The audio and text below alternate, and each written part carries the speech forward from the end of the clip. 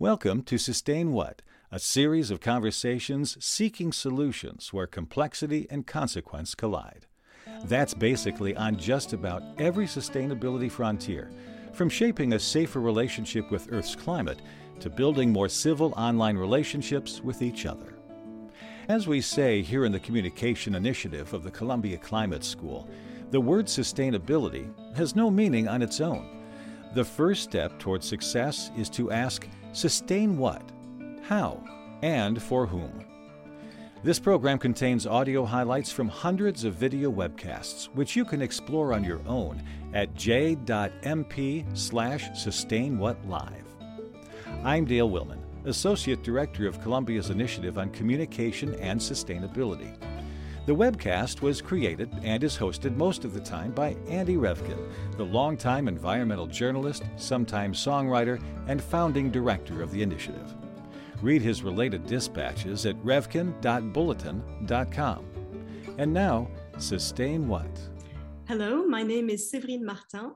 I'm the director of Columbia University's undergraduate program in Paris, and it is my pleasure to welcome you today for the inaugural conversation of Entre Nous, an interdisciplinary series featuring dialogues between scholars, journalists, and artists from around the world. The American Library in Paris, Columbia Global Centers Paris, and the Institute for Ideas and Imagination are honored to collaborate together on this series, beginning with tonight's conversation on how we can meet the challenges of climate change and global inequality. We hope this series is as inspiring for you as it has been for us creating it. Without further ado, I'm pleased to introduce Andrew Revkin, an award-winning journalist with over 40 years of experience writing on climate issues and other environmental challenges, mostly for the New York Times and now at revkinbulletin.com. In 2019, Andrew founded the Columbia Climate School's Initiative on Communication and Sustainability. He now runs a popular webcast series called Sustain What? In conversation with Andrew, we have Roman Krznaric, a public philosopher who writes about the power of ideas to change society. His latest book is The Good Ancestor: How to Think Long-Term in a Short-Term World. His previous international bestsellers, including Empathy, The Wonder Box, and Carpe Diem Regained, have been translated into multiple languages. Kay Raworth is a renegade economist focused on making economics fit 21st century realities. She's the co-founder of Doughnut Economics Action Lab. Her internationally best-selling and widely influential book, Doughnut Economics: 7 Ways to Think Like a 21st Century Economist, has been translated into over 20 languages. She's a senior associate at Oxford University's Environmental Change Institute. Having said that, Andrew, the floor is all yours. Well, this is a really deep pleasure. I've gotten to know Roman and Kate. Well, Kate actually met Kate face-to-face back in those days on the campus of Columbia University 3 or 4 years ago. Maybe it's like 30 or 40 years ago, COVID time. And I do have a video of our interview somewhere. Someday I'll find that clip and post it.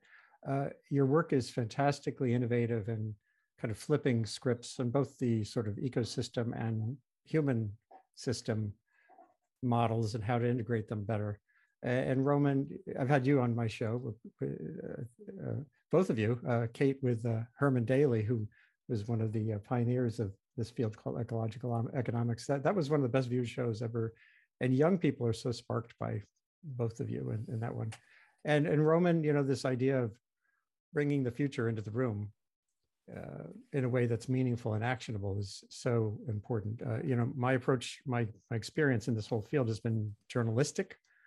Just for those who haven't met me before, it was back in 1988, in the year 350 parts per million, when I wrote this cover story on global warming, which sort of says, the cover line is the greenhouse effect this summer was merely a warm up. And in the inside, it's all about both the mitigation of emissions and adaptation to what's unavoidable.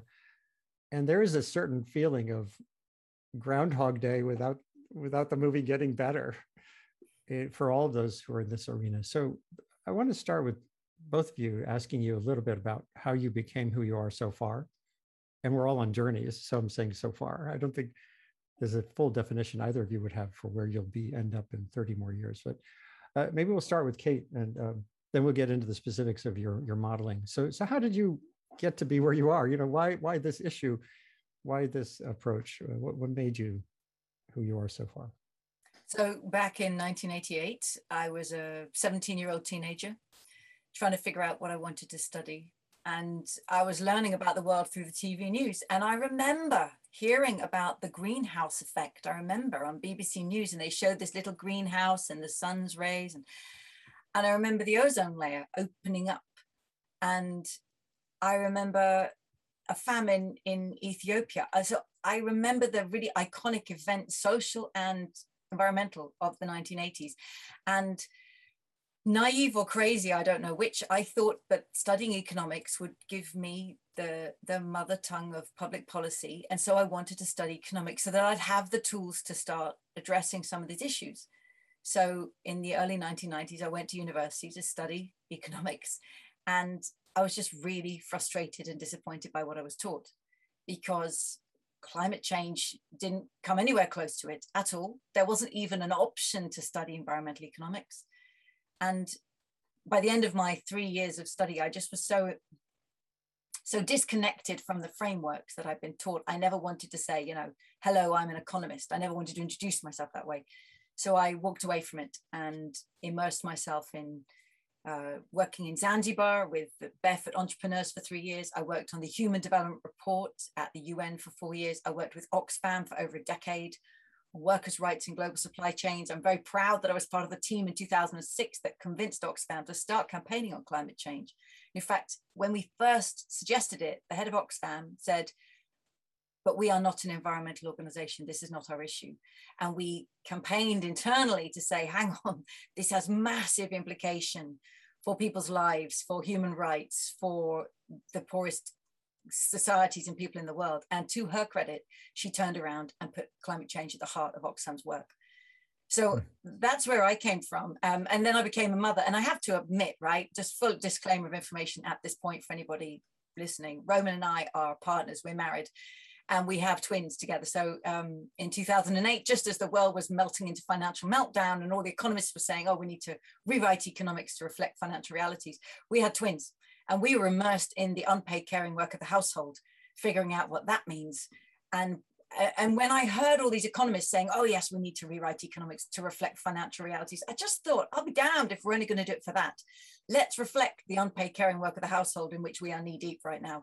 Let's reflect climate and ecological breakdown, which was missing from my studies, and so far as I see it missing still today. Let's reflect the huge social inequalities in the world. So let's bring everything that's been missing from economics for decades, and that's how I started walking back to economics. That's why I called myself a renegade economist. That was the only way I could use that word in my name, and that resulted in the book Donut Economics. Right. In our conversation with Herman Daly, I remember he said that a lot of the programs, including the one that he founded in ecological economics, are no longer exists at the universities. So I was going to ask, how is part of your goal to normalize renegadeness, or is this about the another great ecologist, Jose Lutzenberger, who I met in the Amazon writing my book there in 1989? He said he used the word radical in a way that we don't think of these days, as the Latin root is to get to the root, to find the systems and work on them. Is there a prospect of normalizing this, or would that be can it be normalized? Would that end up making it, breaking it? So when I first started saying renegade, it was about in 2013, it's actually a really great provocation of a conversation. I'm a renegade economist. People go like, oh, what's that? They also don't immediately walk away, because if you say I'm an economist, a lot of people are like, see you later, I'm just off to chat to somebody over there. So saying renegade economist immediately politicizes it, immediately shows that you're somehow engaged, and it's opened so many conversations, and it's playful. Now people say to me, why do you introduce yourself as a renegade economist? That makes it sound like what you're talking about is weird or different. So it's interesting that, and I've started moving towards saying 21st century economics that's fit for our times. And that still raises a question of what is that? But then it centers more that 21st century economics is surely the only kind of economics you'd really want to be studying. So it's interesting how, yeah, the renegade or the radical, at some point, of course, you want it to become the normal and what we're doing without getting greenwashed on the way. Yeah, well, we'll talk more about the specifics of this concepts you've come up with in a minute. So Roman, over to you in this title of public philosopher. I took one philosophy course in college, and I really didn't engage much in it. And it was a climate scientist, Ken Caldera, who led me back to the importance of it just in the last 15 years, some conversation we had. And he talked about Hume and that you can't get an ought from an is. Climate science is telling us what is, but it doesn't necessarily instruct us in what ought we do. And philosophy seems so, to many of us, it feels not very useful, inutile, as they might say in France. But it's like fundamental. So what does a public philosopher hope to do with your books and your discourse?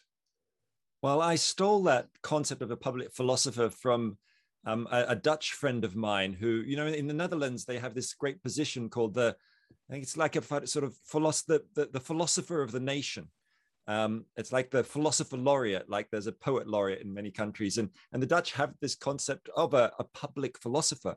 And I really love that idea because when I studied philosophy as an undergraduate, I found it incredibly dry and narrow and unconnected with the world. But I'd always been driven by these questions of how to live. And I guess I started shifting from the question of how should I live to the question of how should we live? In other words, the collective decisions we need to make, and how do we manage ourselves in communities on the one world, on the one planet we know that sustains life.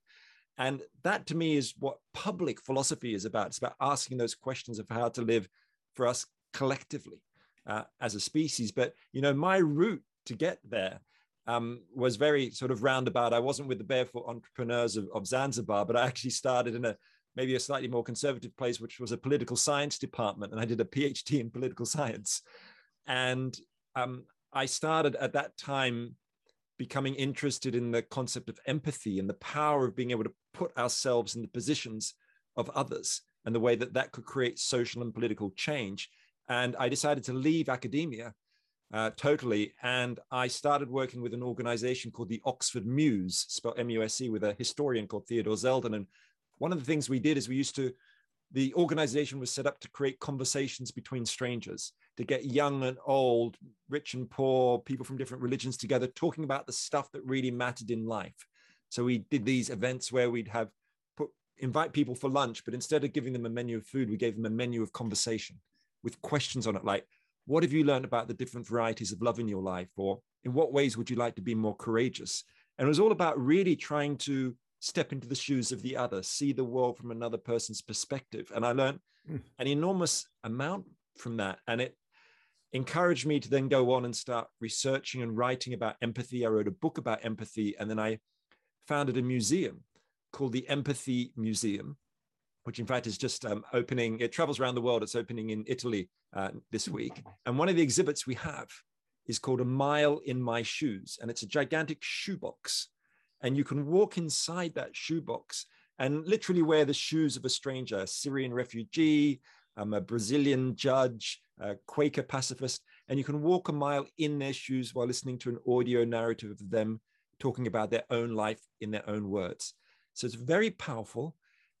It's very intimate and immersive. But for me, it's also raised the question of my latest book, The Good Ancestor, which is, okay, we can try and step into the shoes of people in today's world.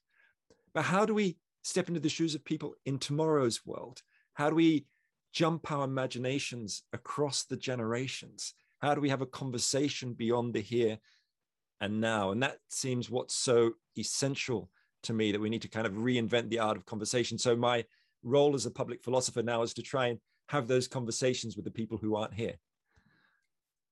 That's so fantastic.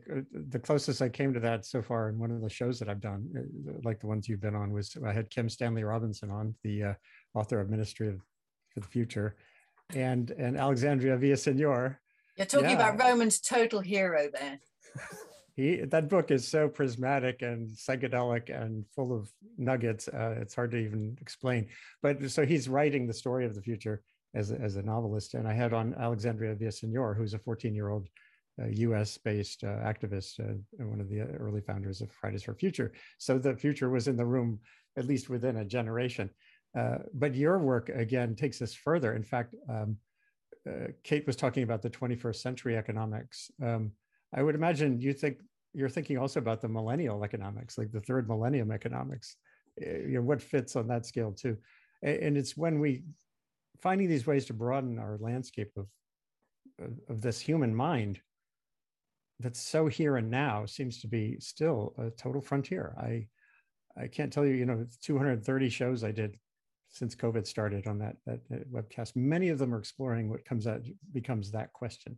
So Kate, back to you in the sense that one way I think you've been able to engage in a concrete way from these basic concepts is creating a template that can be useful at the scale of a village, perhaps even the scale of a household. I'm not sure if it's been used as a household menu.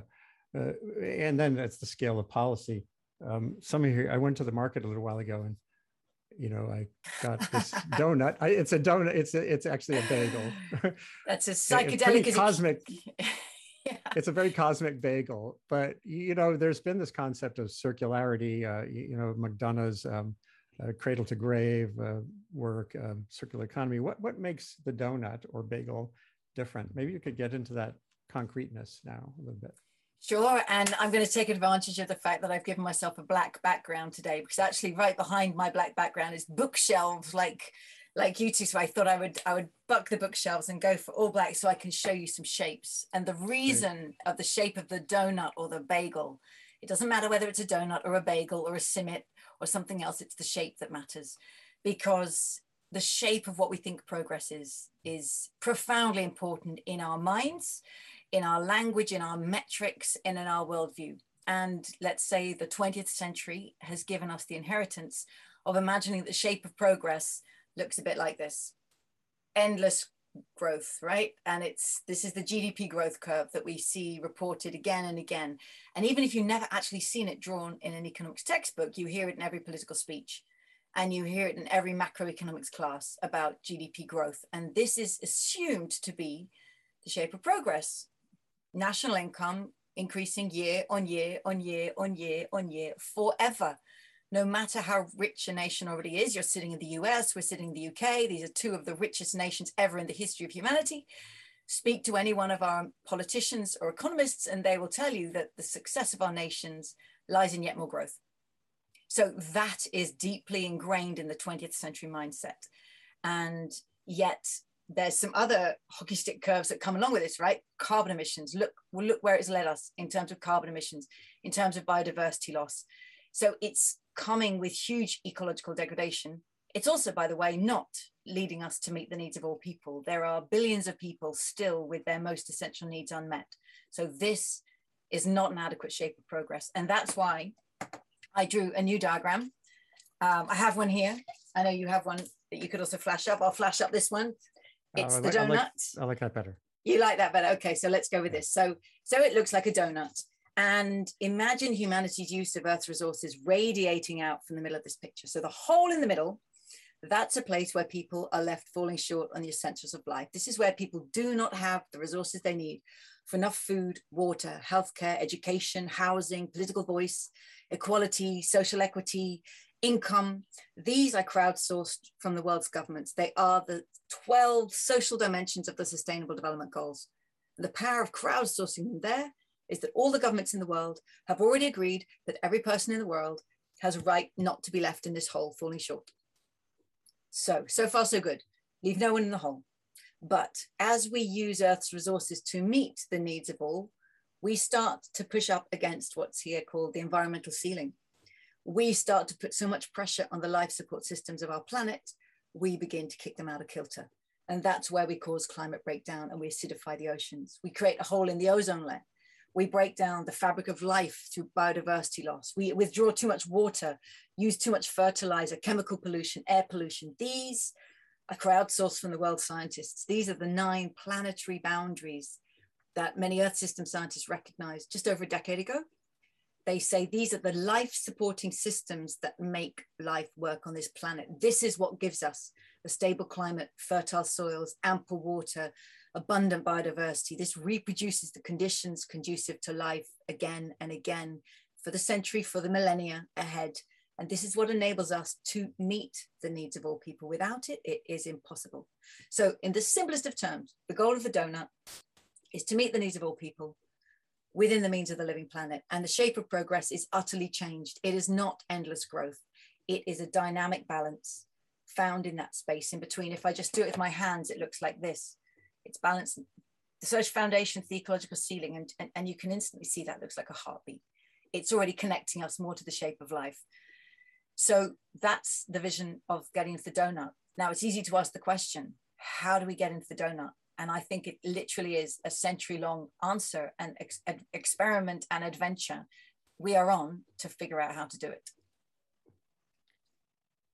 It's a great model. The one thing that I think about when I look at it too is, well, as we all know, those general curves of things like GDP can hide inequity enormously. You can have a beautifully functioning growth economy, and if it's not including the care economy, we did a session on this, the unpaid work, the structures that we don't think about that make it possible to have a healthcare system, to have healthcare for healthcare workers, for example, then it's impossible to measure. So within that structure, if you're thinking about how does that economic inequity map out on that donut? So I was working at Oxfam actually when I drew this model, and so the importance of showing the worst off, the most deprived, those who are falling short was really important to me. Here's the global donut with metrics plotted on it, right? So on the outside is how we're overshooting planetary boundaries. That comes from the Earth system scientists. For example, this ceiling on climate change is 350 parts per million of carbon dioxide in the atmosphere, and we know we're over 415.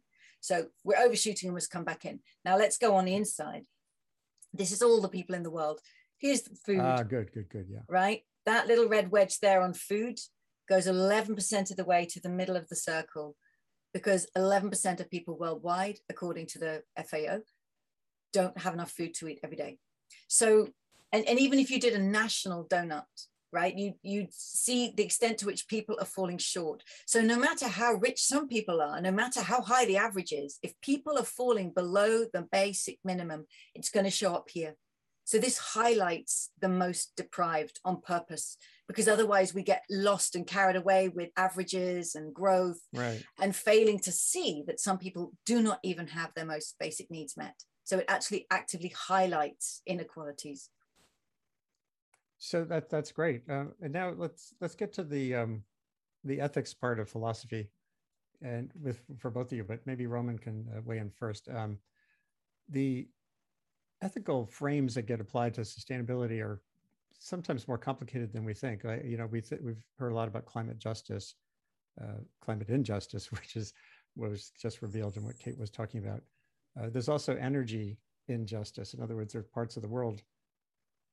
I'll just give an example from what's happening ahead of Glasgow, the COP26. John Kerry, who I've known, as a source and as a journalist for decades, he's got what I feel is an antiquated approach to pressing countries to act, and I would almost say immoral approach. Actually, he's wagging his finger at countries like India, with a 2 ton per person per year contribution to that emissions part of the donut, from the standpoint of a 15 ton per person per year country, and saying you need to do more.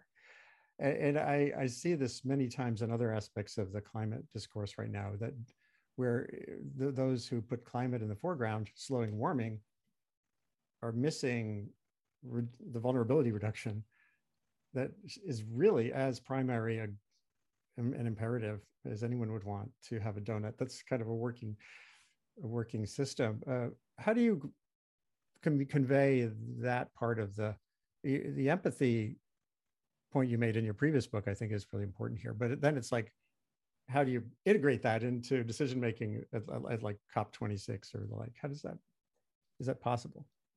It's very fundamental, actually, because you know, the book I've written is really about how we think about the future and our relationship with it. And the way we think about the future is full of prejudices, biases, inequalities, whether we're looking forward in time or backwards in time. So, you know, the great immunologist Jonas Salk, you know, we've spoken about him before in the past, Andy, you know, raised this question. He said, the great question about time is this: are we being good ancestors? So how are we going to be remembered by the generations to come? And that immediately raises that question of, well, what are our legacies going to be? And what have we inherited from the past? And if we think about our relationship with the past, clearly we've inherited, many of us have inherited some very positive things like the cities we live in or medical discoveries we benefit from. But we are also the inheritors of very negative and destructive legacies in many parts of the world. So legacies of slavery and colonialism and racism that create deep inequities that must now be repaired, and legacies, of course, of economies that are structurally addicted to fossil fuels and endless growth, as Kate said, that must now be transformed. And once you take that historical perspective, this is why time is so important, you can really start recognizing that when it comes to carbon emissions, exactly as you say, one has to take into account, you know, the per capita carbon emissions today and the historic emissions of the global north. And when I think about the future, one of the kind of metaphors I sometimes use is the idea that humankind has colonized the future. And that's really the idea that in wealthy countries, especially, we treat the future like a distant colonial outpost where we can freely dump ecological degradation and technological risk as if there was nobody there. But this dumping is unequal. It's particularly on the global south and vulnerable communities. And those future generations, particularly from those vulnerable communities, don't have a say in our political decision-making at national levels, at the global level, and so on. And the great guy called Philip Alston, who you may, I don't know if he's ever been on your show, but former UN Special Rapporteur for Extreme Poverty and Human Rights, he wrote this report a few years ago where he talked about the coming of climate apartheid, as he called it. And what he meant by that was the differential effects of global heating. And he gave the example of Hurricane Sandy. So when it hit New York in 2012, he said, right, Goldman Sachs was fine. They had their own generators and 10,000 sandbags. But then there were 500,000 New Yorkers, many of them people of color, who had no access to healthcare and education and transport and so on. So I think when we're thinking about time, one needs to think about structures of power and inequality, both past and present. And that's how I try and start asking those questions. Can I jump in with a response to John Carey? I'm going to share my screen if that's okay. Oh, it'd be great if I could be allowed to share my screen, because I think data can really help clarify. So you gave this example of John Carey wagging his finger at India, and I'm thinking, what has America got to say to India about why India should cut? And the only thing I can think of is the sheer scale of the country. They're looking at somehow the aggregate national emissions and saying, oh, India, you've got a lot of emissions. But of course, let's take it to per capita. So I'm just going to quickly share my screen. This is the way we usually show it. And I love showing this to high income countries, by the way, in places like Finland, Norway, Sweden, countries that usually think, oh, we're really, really good on climate. I love showing these slides. So here's the global donut I was showing a minute ago. This is all the people in the world and our shared impact on the planet. But of course, the question very quickly comes, well, what about my country? How are we putting pressure on the planet? So here are 3 of 150 national donuts created by some fantastic researchers, Dan O'Neill, Andrew Fanning, and others at Leeds University. And what they did was, they took different nations and the available comparable international data, and they scaled them down on a per capita basis. So they took the national impacts and then they divided them by the number of people in the country. So what you've got on the one end is Malawi. And by the way, India would look very like this. If I could show you India right now, I just grabbed a slide I had. So Malawi, a lot of red in the middle. You can see many, many people have not met their most essential needs in life. There's a lot of human deprivation there, but on a per capita comparison scale, they have not overshot their pressure on any of the planetary boundaries. And they're living on around $1,000 per person per year. That's what the national economy is generating. China in the middle is like quite a lot of countries, many middle income countries, some significant shortfall on meeting people's needs, already overshooting multiple planetary boundaries. So that's a double whammy. And then let's look at the US. And by the way, Australia looks a lot like this. Even Finland and Sweden look like this. The US on over $66 per person per year generated income. It still isn't meeting everybody's needs. There's a lot of inequality. That's the red wedge you can see there, but massive overshoot of planetary boundaries on a per person basis. Now, I'm just going to show you one more slide. I can take those countries and add them to 150. The sweet spot is that top left-hand corner. That is where you would be meeting all the social thresholds, so meeting all the social needs of all people without overshooting those planetary boundaries. And the first thing we see is there's no country there. You can see I've got Malawi, China, and the US. So every nation is on a journey of transformation, right? Moving in a direction that countries have never moved in before. Countries have usually moved from the bottom left, swept up to the top right. So every country, I would say this shows us all nations are developing nations now. There's no country in the world that should be calling itself developed or advanced. There ain't none. I've never been to one because the richest countries are doing it by massively undermining the life support systems of planet Earth. Last thing to say, these countries stand like separate dots on the page, but of course they are profoundly interconnected through histories of colonialism, through military power, through current trade and finance rules, through ongoing resource extraction, and of course the current and future impacts of climate change. And so this calls for transformation within every nation and between all nations. So if I could put this in front of John Kerry, I don't know how he would wag his finger at India. Look at India, down at the bottom, barely overshooting planetary boundaries, a long way to go in meeting people's needs. Can I just ask you a question though, Kate, or maybe Andy as well? Just what you were just saying there, Kate, just reminded me of at a TED Talk climate countdown summit last year. I remember there were two speakers from India with very different perspectives. One of them was saying we should have the right to emit more carbon than the countries of the global north because of this historical and colonial reasons.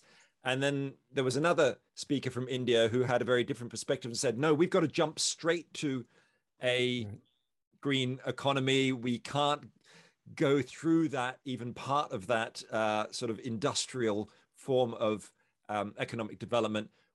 We must go to, you know, a different plane, as it were. So, I mean, clearly these are complex issues. So what do you both think about that? You want to go, Andy? Well, you run into this everywhere.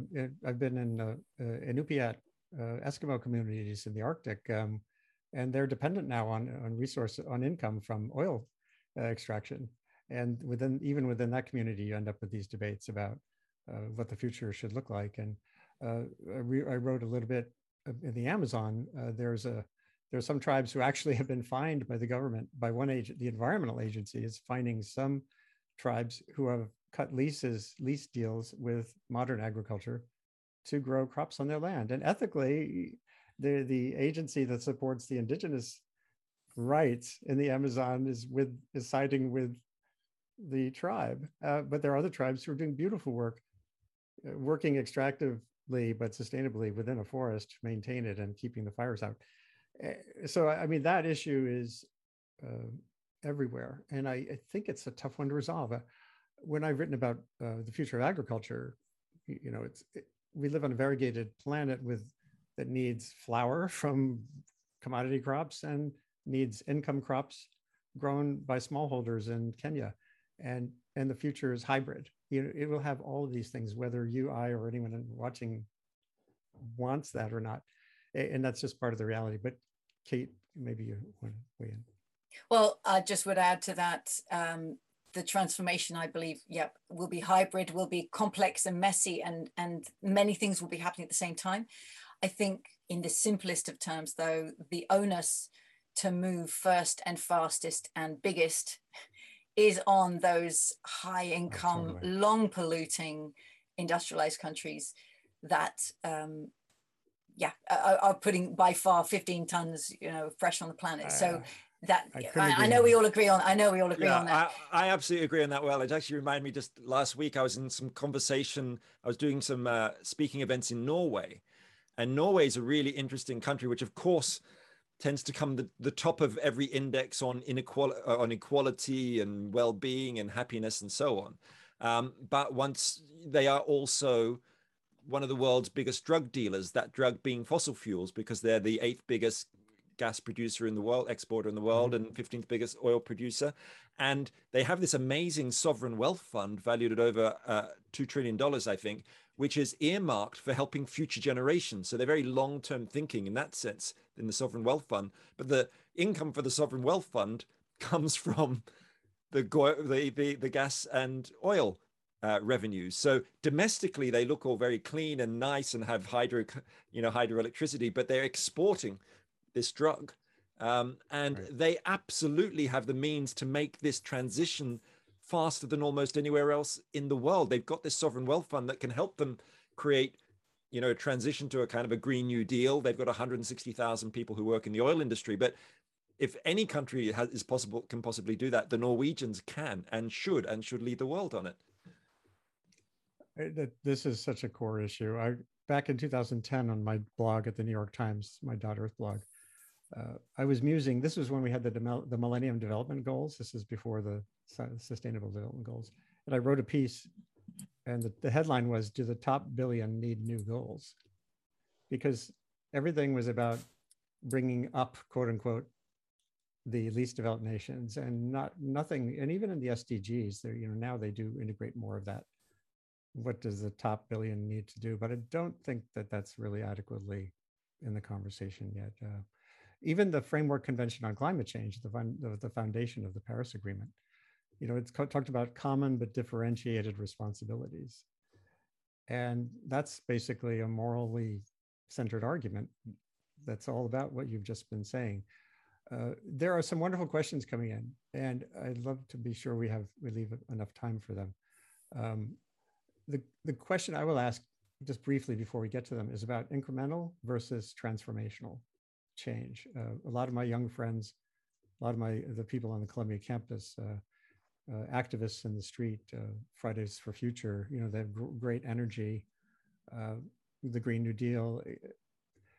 Much of that push and the emotion is centered around revolution, transformation. You have the UK spawned Extinction Rebellion. Yet a lot of what we've been talking about so far is really incremental.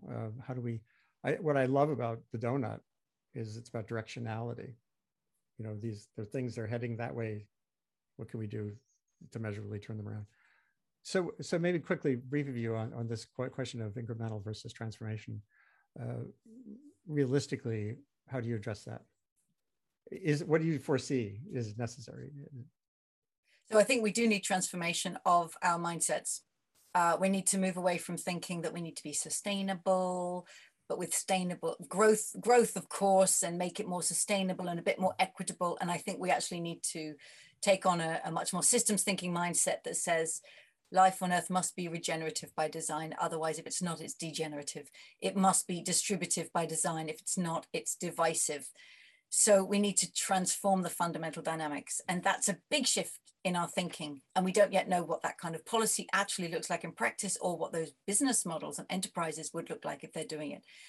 What I've seen and learned from both companies and governments that are aiming to turn things around is, if you say, okay, let's make this doable, let's make this feasible, let's be 20% better, whether it's a company or government, what I've heard people say this again and again. If you say we're going to cut our carbon emissions by 20%, most people in the organizations think, well, that's not me. That must be some other department. If you say we're going to cut by even 70 or 80%, you're going to get people coming, running, lobbying as to why they should be the exception. If you say we are making 100% turnaround, everybody just knows, okay, this affects me, I'm in.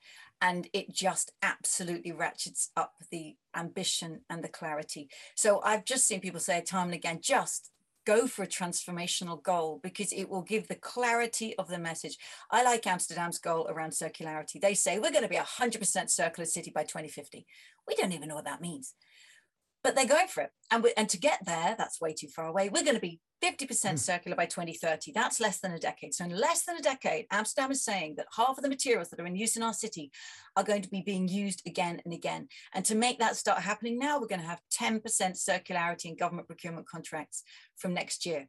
Now, I hear people say, oh, let's be more regenerative or more sustainable. And I always think, well, Kennedy didn't say, let's get closer to the moon. Like, are we going to get there or not? So that's what I've learned. And that's coming from practitioners. Transformative ambition is what actually drives action. That's so cool. Actually, I wrote about this in 2009 at one of the giant oil companies, BP. John Brown left a legacy there of best practices not being a number, but being an attitude. And they've done terrible things. And even after this 2009 story, there was the oil spill in the Gulf, but their gas operations, they had a culture of leak reduction to zero. And they attained it. So within that little part of that giant company, with all of its problems, there was a culture. There was a guy, he was kind of like the Australian shepherd, the sheepdog, who was running around the world, just visiting everybody once in a while and saying, "How are you doing?" And that felt like a really important prod toward zero as well. And it became kind of a cultural thing. So, and that excites me, even with all the problems we have with oil companies still. But then over to you, Roman, for this question of revolution or journey. I'm a big fan of disruption. I was reading a really interesting review of a couple of new books on the movement, on the anti-slavery campaigns in Britain in the 1820s. Britain had abolished the slave trade in 1807, but still had slavery.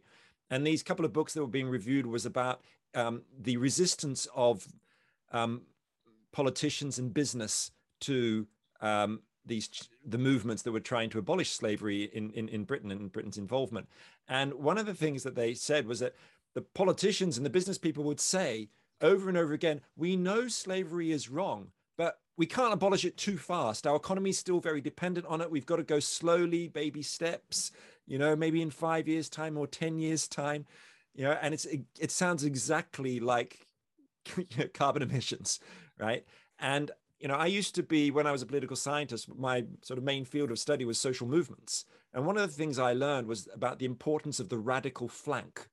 In other words, the most successful movements in history have often had radical elements that have created disruption, which have created and pushed elites to change. I mean, obvious examples being things like the militant wing of the suffragettes in Britain in the early 20th century.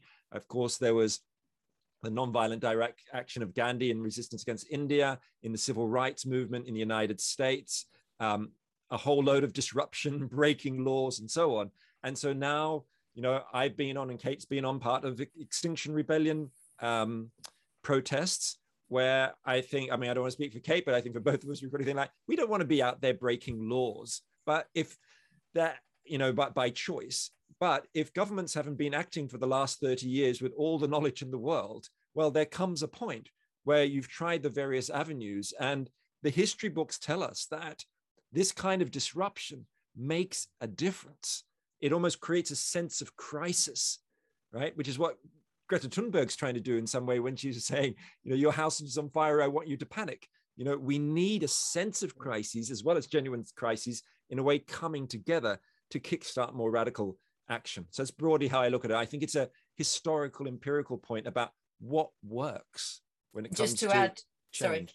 Just to add one point on that, when I was working at Oxfam and we were campaigning against companies and we were demonstrating outside their headquarters or campaigning against governments, at the time, they will say to you, your campaign and your protest is not constructive. This is not working. And then you meet them a decade later, literally, and they say, oh, that campaign you ran against us, that actually really put good pressure on us at the time. And it gave me, the sustainability manager actually gave me real entry to go and talk to the CEO, and it worked. So the same people will tell you, actually, thank you for that pressure, because it gave us a permission or a reason, a necessity to move. So let's get to some questions. There's some really good ones here. I've got this, my eyesight is not great, but I've got them on the screen. I might be squinting here for a second.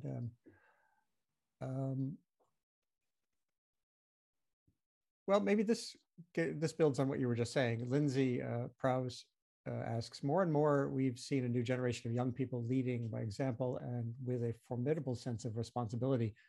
What is the role of youth and ecopreneurship in tackling the climate crisis? I assume by ecopreneurship, Lindsay's not just talking about Extinction Rebellion, but innovators in industry or the corporate world or other places. So what is that building basically on what you were just speaking about, or is there something specific here to dig in on a little more?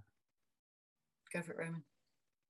Well, actually, what comes to my mind there is actually the involvement of young people in a whole gamut of legal movements, actually, which are trying to take governments to court for, in effect, violating the rights of future generations because of their slack carbon emission targets. I mean, there was a recent case in Germany where Fridays for Future Germany, so the youth movement, took the German government to court, and they won the case, basically saying that the German government was violating the rights of future generations. In the US, of course, we've talked to Andy about this very long ongoing case where Our Children's Trust, Juliana versus the United States, where 21 young people are suing the US government for their violating their rights to a clean climate and healthy atmosphere for both current and future generations. There's court cases in Pakistan, Australia, all sorts of places. So there's a new kind of real leadership coming, I think, from the youth movement, which is not just on the streets, but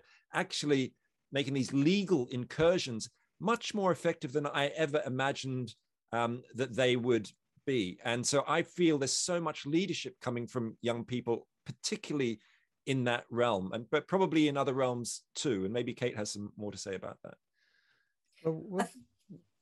Sorry. Yep. No, well, I'm so struck by the intolerance of some young activists of the situation that many of us, like Roman and I are both 50 years old, right? We're part of a generation that's since the early 1980s, certainly in the UK, witnessed privatization and deregulation. And this is just the way things are going, kids. This is what's normal. This is going to be the successful economy. It all just unraveled, slowly pushed back and back and back and back. And I think a generation gets worn down, or this becomes normalized. And I just see a rising of young people saying, why should it be this way? Why on earth would you put up with these results that this is driving? And so that's why you see a lot of young people really frustrated with the norms of political economy that many other people say, well, this is just how it is. And that's incredibly important. And I also think they're going to be incredible. They're going to take the technologies that are being invented today. They're taking the organizing, the distributed organizing, the new platform technologies. They'll create new legal forms. I think they will set up enterprises that don't yet exist, socially oriented enterprises. They'll show that business can be actually not at all about profit maximization. It can be a vehicle for transformation. So I know we're going to watch in awe as we see a new generation of people just invent things, business forms, organizational forms, protest forms that an older generation could never have thought of, because we're not part of the frustration and also the open-mindedness of youth who say, okay, this is the array of technologies and possibilities before me.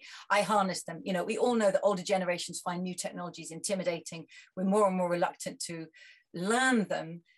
Younger people who are born into this will put them together in ways that folks of our generation cannot see. And to me, that's a very, very powerful opportunity. Absolutely. There's so many good ones. This builds a little bit on what you were just saying, or it's like a counterpoint to it. Mark Tardy says a great conversation. His question is about, do you think we can combat what is, in my mind anyway, the scourge of increasing nationalism and tribalism in many places in the world, given the clear need for trust in the social contract, the common good, and as Roman notes, the role of empathy. So the youth are this force for change and I would say empathy and care. But there are these countervailing trends that just have come out so powerfully during this pandemic, particularly, but we're even predating it. How big a part of the climate problem is subsumed by that bigger question?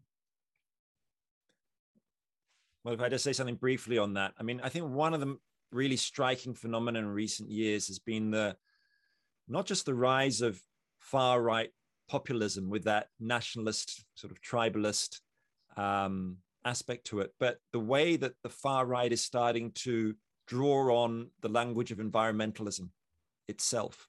So the idea of Naomi Klein's called eco-fascism. We see this with Marine Le Pen in France, of course, in the last few years been talking about, we need to create a greener, more environmental country. Well, how are we going to do it? By keeping immigrants out, right? And this is growing and growing and growing. And I saw a recent survey of, I think, 27 far-right political parties across Europe, and about 20 of them claim to care about the global environment in some sense. But a lot of it's coming from this position of a kind of exclusionary nationalism. Yeah. And I think it's a really dangerous and problematic development. And of course, all the work I've always been doing has been about trying to expand beyond the borders of the ego, of the self, but particularly beyond the boundaries of the nation state. That's about expanding empathy across space, with people living in other countries, in low-income countries and so on. But also we need to expand empathy through time and be able to step into the shoes of future generations. I noticed there was a question earlier about seventh generation thinking from Gerard, one of the earliest questions. And that kind of idea, which we find in indigenous communities, is so powerful and so important. And if I can just say one more thing briefly here, thinking that seventh generation idea found in Lakota communities and the Moluccas Islands and so on, that idea might sound like, oh, that's indigenous people talk about seventh generation thinking, making decisions based on 7 generations ahead. But what about if I live in Shanghai or Dubai or Miami or New York? How do we apply this? And since Kate did bring out a prop, her lovely donut, I'm going to just quickly put on a Japanese robe. I was going to ask you about this, but go for it. So this robe is being given to me by the future design movement in Japan. And what future design does, it's a form of local government decision-making directly inspired by the Native American idea of seventh generation decision-making. And what they do is they invite local people to discuss and draw up plans for the towns and cities where they live.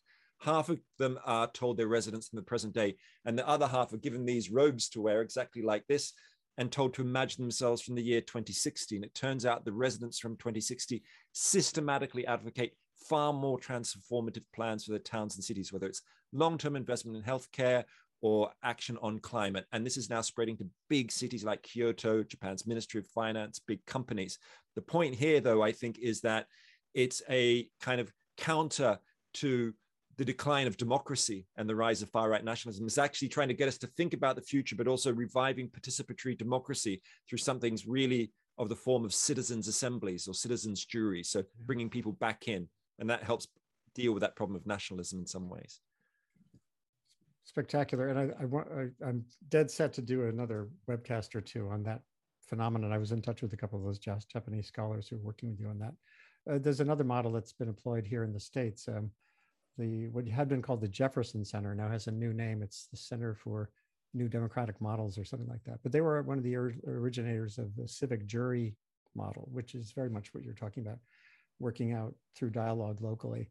And one of the questions gets at this, and it's also one of the debates, I think, within the environmental movement, the local and personal responsibility versus governments using courts and the like to force change from the top. You've heard this recently in the context that the carbon footprint is greenwash as opposed to something that's actually helpful.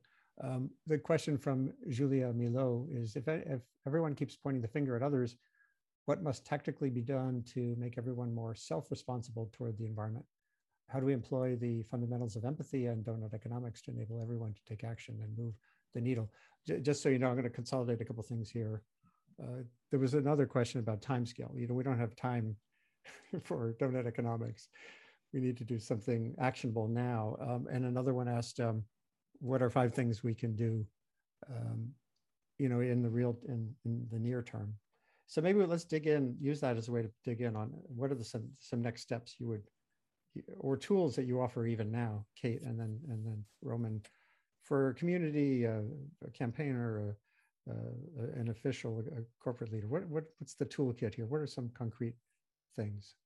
So Donut Economics came out as a book in 2017. And when I started going around giving presentations about it, people would just come up to me afterwards and say, love these ideas, and I'm doing it. I'm teaching it in my classroom. I'm taking it into my town meeting. I'm taking it into the board meeting. I'm taking it to my community action group. And it was really clear to me people wanted to put these ideas in practice. And so I co-founded Donut Economics Action Lab as a place of bringing together these change makers who are popping up everywhere, and in a lovely spirit against this sense of nationalism that we're seeing. I'm getting to work with change makers all over the world who are literally just contacting us from their context, whether it's cities in India or Sweden or California, saying we want to put this into practice, and we are creating tools for using in places. So let me just speak to the tools that we create, say for towns and cities and neighborhoods.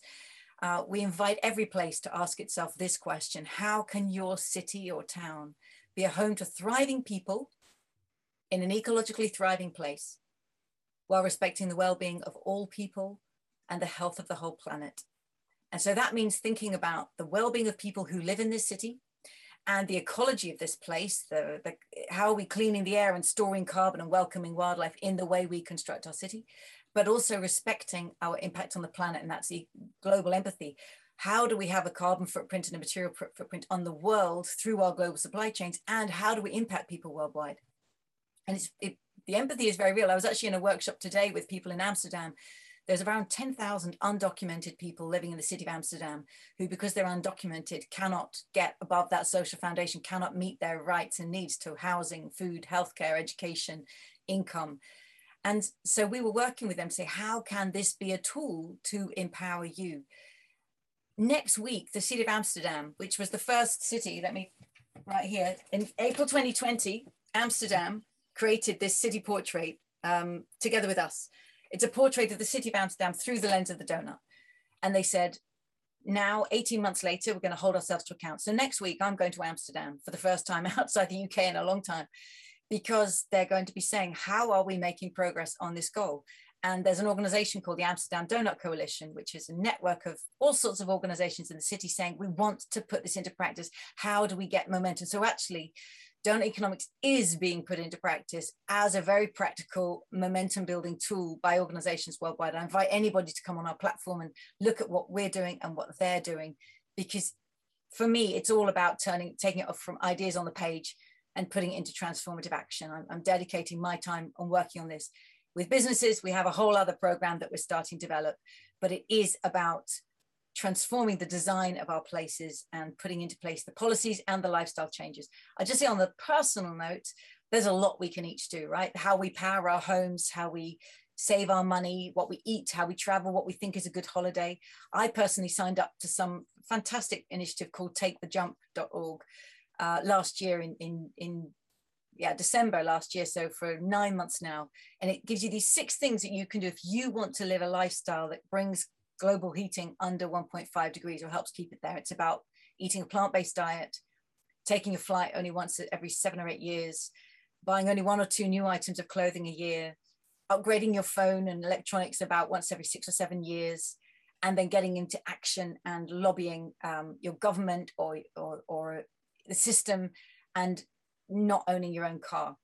And I live in a city that enables me to have the privilege to give up owning a car, and we joined a car sharing club. It's been a really interesting personal journey of what you think is a sacrifice actually turns out to be a bit of a liberation. So there are things we can do right from the personal level through to the systemic level, and I'm lucky enough to be surrounded by change makers who I'm seeing putting into action, and there's so much mobilization going on.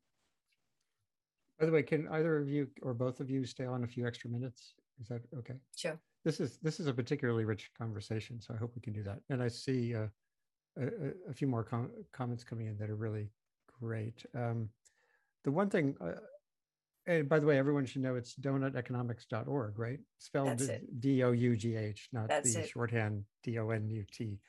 Donuteconomics.org for more on that. And I assume if everyone just Googles for Good Ancestor and Roman Krznaric, they'll find lots of your stuff, Roman, right? Let's see. Well, I get one of the questions was here is what's your sales pitch to those who are really stuck on the growth model? Like if you go into a room with the CEO or a politician who says, well, I can't possibly talk about this, my constituents would run the other direction. What's your sales pitch for this model? Well, to be honest, I don't have a sales pitch because our strategy for working is go where the energy is and work with those who already want to bring about transformation. I was a mother of these tiny children when the book came out and thought, I have no time to knock on shut doors. I'm not going to waste my time. There are so many people who want to do this. And actually, I think the real sales pitch, whether it's to a business director or to a city mayor or a government, is to see, it's not me standing on a stage or on a podcast trying to convince them. It's seeing somebody like themselves, another CEO, another mayor, another politician, who's doing that thing they thought was impossible, but look over there, it's already happening. That is the most persuasive thing. So we focus our energy on working with those pioneers who are running ahead, and then they become the most persuasive reason for others to think, maybe I'm the one who's stuck in the past and the action's over there. Can I just add a little Roman, something for that, just from the perspective of thinking about intergenerational justice issues, is that like when I go and give talks, for example, to politicians or sometimes CEOs, those kind of people, I'm just thinking to myself, how am I going to connect with them? How am I going to get them to care about the world that our children and children's children are going to inhabit? Well, exactly through that, through the idea of children and family. Even if I want to talk to politicians about something technical like discount rates, I almost always start by talking about the idea of the legacies that they want to leave, the fact that most of them have children, grandchildren, godchildren, young people in their lives who they really care about. And I often get them to close their eyes and do an imaginative exercise where they imagine a young person in their life when they're 90 years old. And they imagine that 90-year-old giving a speech about their departed ancestor, about them, about what they did to make their world a better place. And it's like a bridge to having a conversation about some of the more complex policy issues and so on. But if we can get everyone in the room, and it really works, whether the politicians are on the left or the right, or you're from a big multinational corporation or a local ecopreneur, there's something that we can all agree on there, which is we care about the world that our children's children are going to inhabit. And we know that if our daughter and our son, may well be alive in the year 2100. If we care about their lives, we have to care about all life, because they need air to breathe and water to drink. There's something that we all share in common. I think there's a power in that, in terms of communication of these issues. So with the communication point in mind, we'll come toward the end here. We're communicating miraculously, joining people from all around the world here, and you two from different parts of your house, and me from the Lenape territory, and in the river called the Hudson River Valley, named for a guy who happened to poke his boat in the river here in 1609, Hendrik Hudson. What's the role of the internet? What's the role of global connectedness, of data, the miraculous things we can do here? We've seen the downside of it in the Trump era, not just with him, but with the way misinformation flies around. Are you confident or nervous of looking at the evolving information landscape as it relates to the goals you've all laid out? I'll jump in and say, for me, first of all, at a personal level, the role of the internet has been massive. Most of the people I work with, I've met literally over Twitter. Andy, I think our first connection was me saying, oh Lord, an Anthropocene's bad enough. Does it have to be the Manthropocene? And you pick that up and here we are, we know each other. Right. So actually, it's an amazing way. And I have to say, when I was a student of economics and I was frustrated, that was in 1993.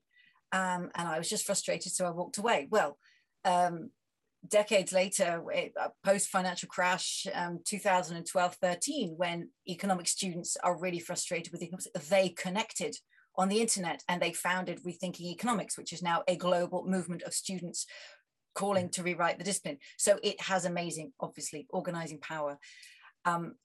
And all the change makers that we're working with worldwide, we are connecting. So my organization, thanks to COVID, we actually learned we don't need to be a physical organization based in a little office in Little Oxford, in Little Brexit Britain. Why would you do that? We can be an online organization employing people all over the world. And we're now advertising to hire people internationally. And that's an amazing liberation. So I'm hugely grateful for learning that remote working can be incredibly empowering.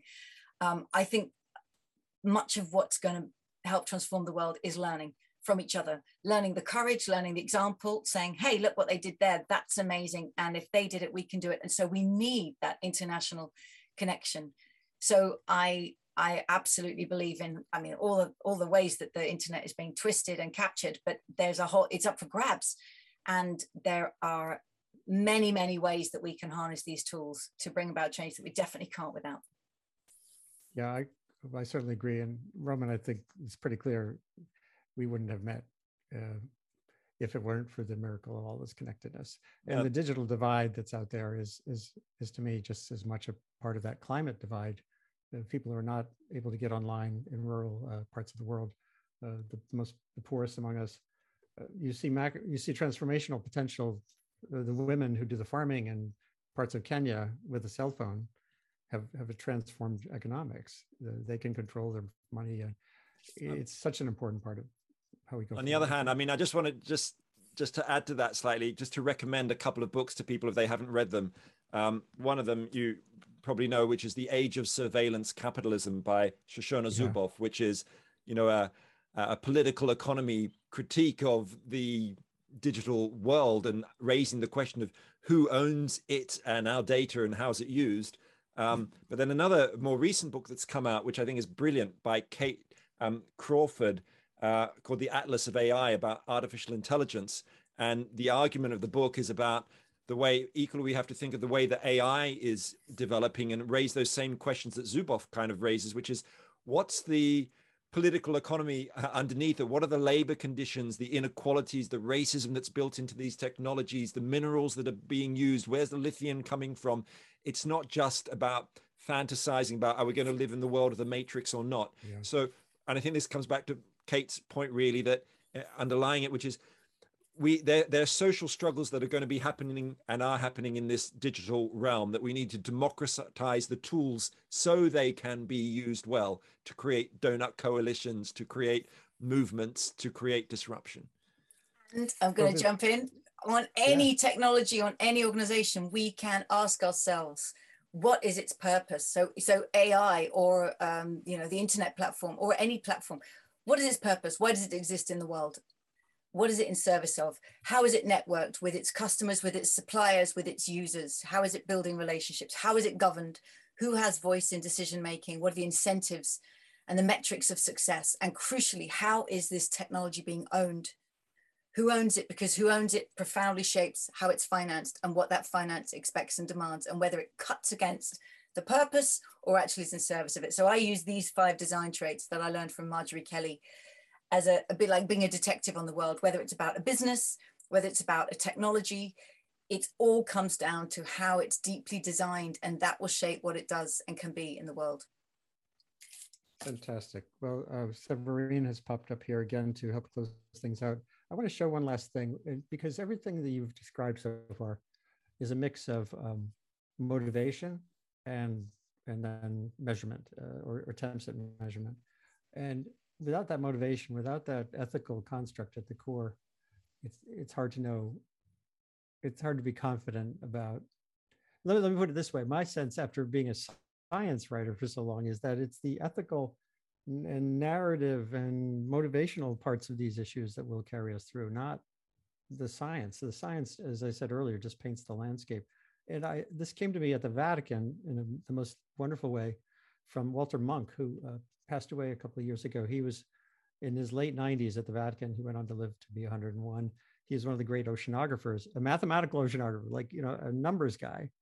And we were at this meeting at the Vatican on sustainable humanity, sustainable planet, our responsibility. And I asked him at the end of a dinner, I was sitting there with him, and I said, Walter, there he is on the right, at an aquarium we met up at later. I said, Walter, how are we going to get through? What's going to happen here? What's your sense of what will make a difference and create a sustainable journey?